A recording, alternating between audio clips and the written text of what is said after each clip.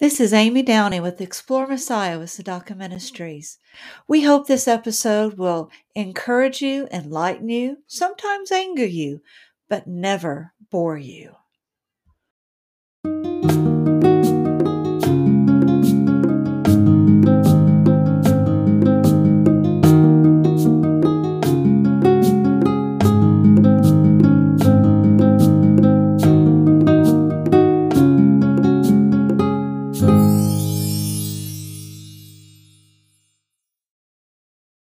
Shalom and welcome to another episode of Explore Messiah with Sadaka Ministries.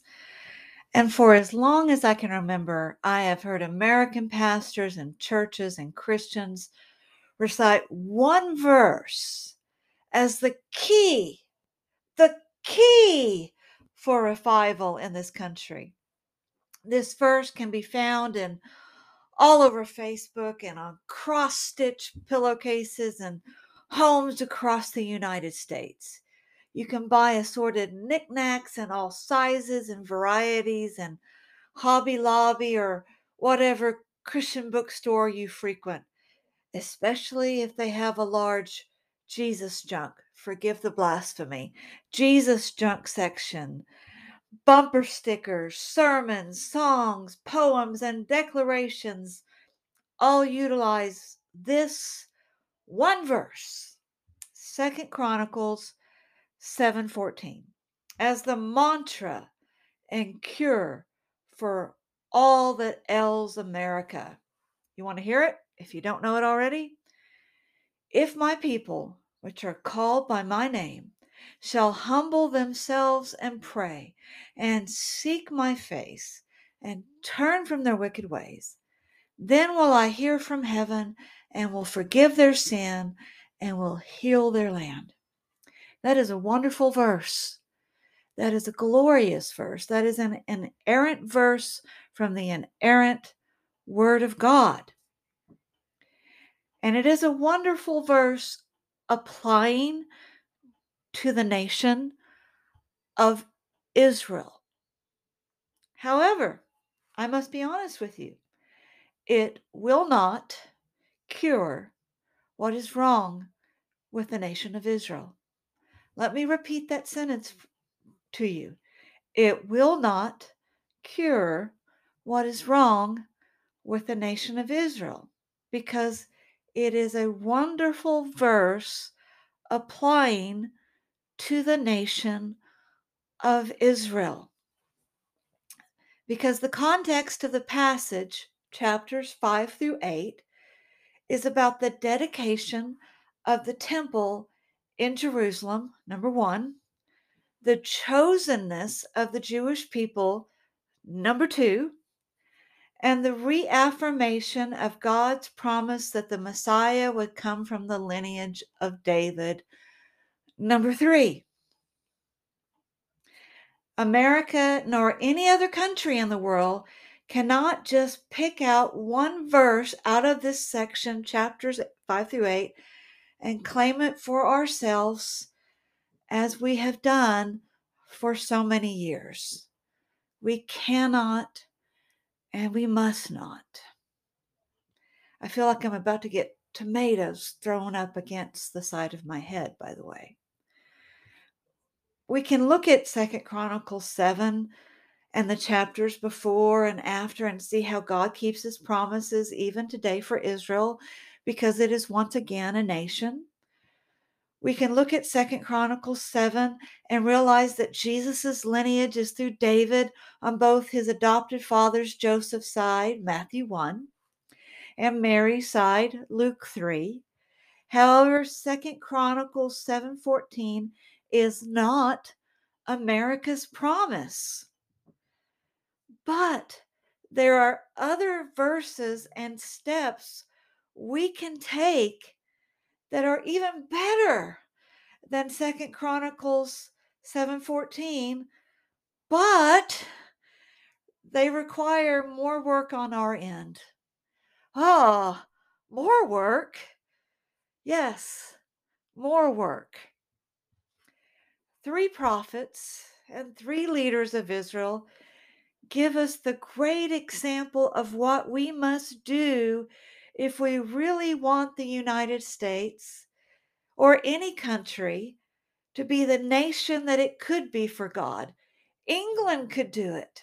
Mexico could do it. Canada could do it. Russia could do it. The Ukraine could do it. Any nation could do it. That it could be for God. So, are you interested in seeing their example? Their names and the examples they give us are Daniel from chapter 9, 1 through 23, Ezra from chapter 9, verses 6 through 15, and Nehemiah verses 1 through 5 through 11.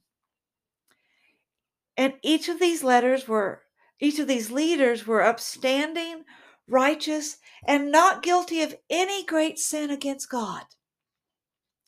And definitely not the sins that they were confessing to God.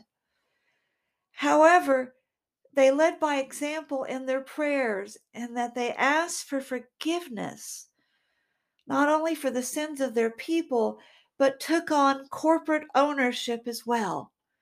Let me give you those verses again, because I want you to go read these verses.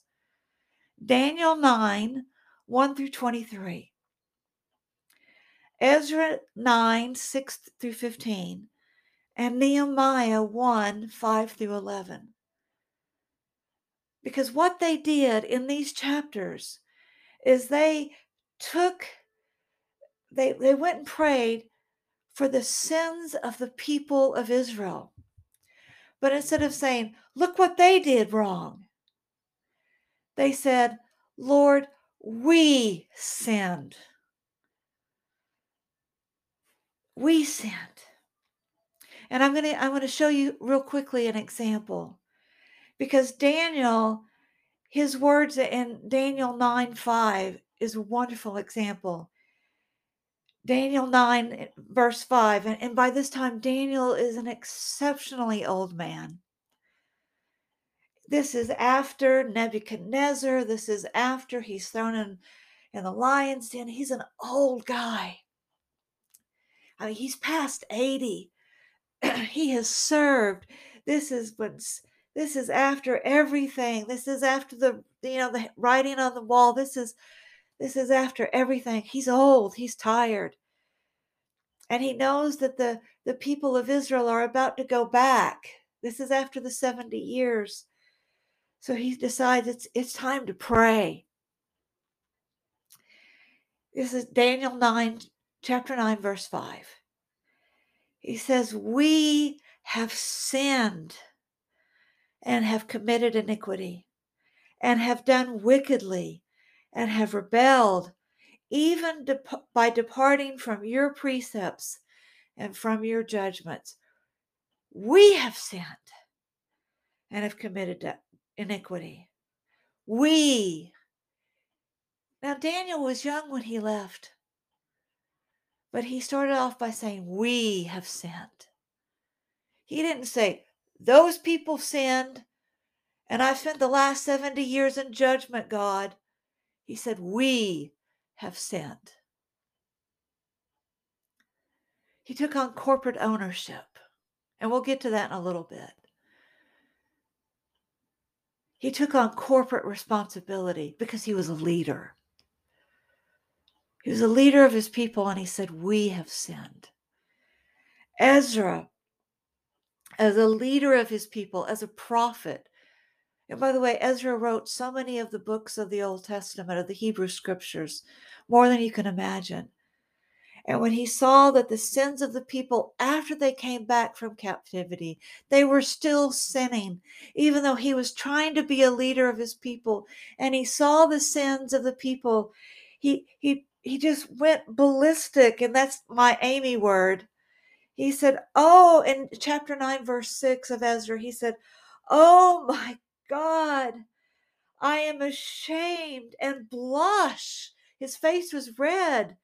To lift up my face to you, my God, for our iniquities. He didn't say their iniquities. He said our iniquities are increased over our head, and our trespass is grown up into the heavens. Ezra had done nothing wrong, but he took on corporate responsibility, corporate ownership. And I'm going to get to that idea of corporate ownership because that's really important. And Nehemiah chapter 1, this was right before he left, you know, he left to go back and to help rebuild the walls. And he had gotten permission from Artaxerxes or Ahasuerus. I can't ever say. I just call him King Aha. He got permission, and his prayer in Nehemiah 1 verse 6 says, "Let your ear be attentive and your eyes open, that you may hear the prayer of your servant, which I pray before you now, day and night, for the children of Israel, your servants, and confess the sins of the children of Israel, which we have sinned against you. Both I and my father's house have sinned." Corporate responsibility, corporate ownership. Now, Daniel, Ezra, Nehemiah, they were leaders. They had not committed the sins that the people had committed, but because they were leaders, they took on ownership. They took on responsibility. And this idea of corporate ownership that Daniel, Ezra, and Nehemiah took on was not a lie or false humility. It was a recognition that when the people of Israel sinned, it was because the leaders of Israel, those who had come before Daniel, Ezra, and Nehemiah, they had failed the people and had enabled them to fall into sin, and that's why they had gone into captivity. Ergo, and as leaders, I'm talking about Daniel, Ezra, and Nehemiah. Ergo, and as leaders, they were now responsible for leading the people into corporate confession for their sins. Because that's what leaders do. True leaders lead by confession. True leaders lead by saying, "I'll go first." Today in America, Christians, churches, and pastors have sins to confess. Many, many, many sins to confess. The sin of pride.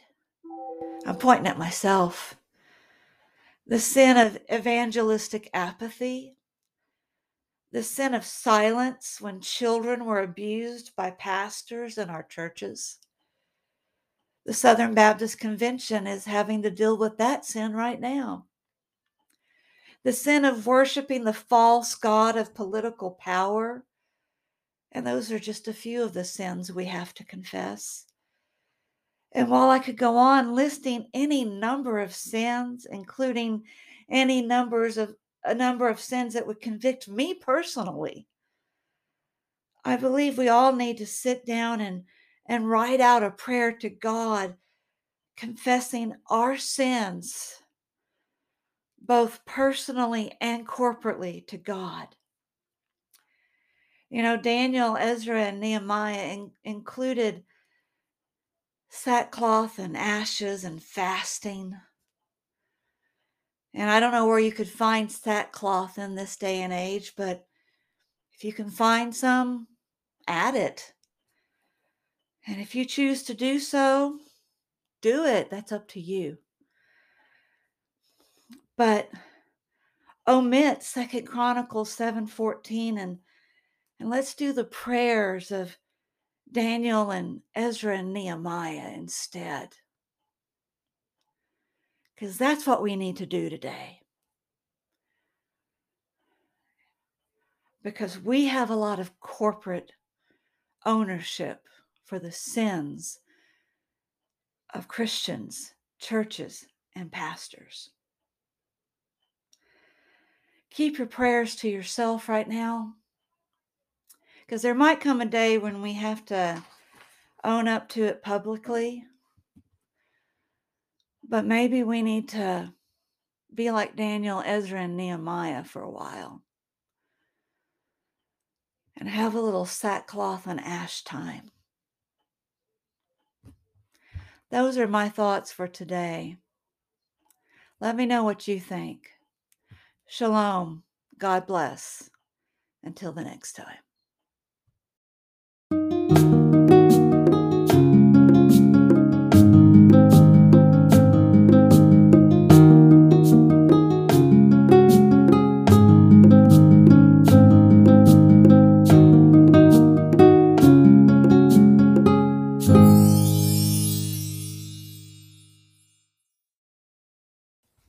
This is again Amy Downey with Tzedakah Ministries and Explore Messiah with Tzedakah Ministries. We hope you enjoyed our episode today.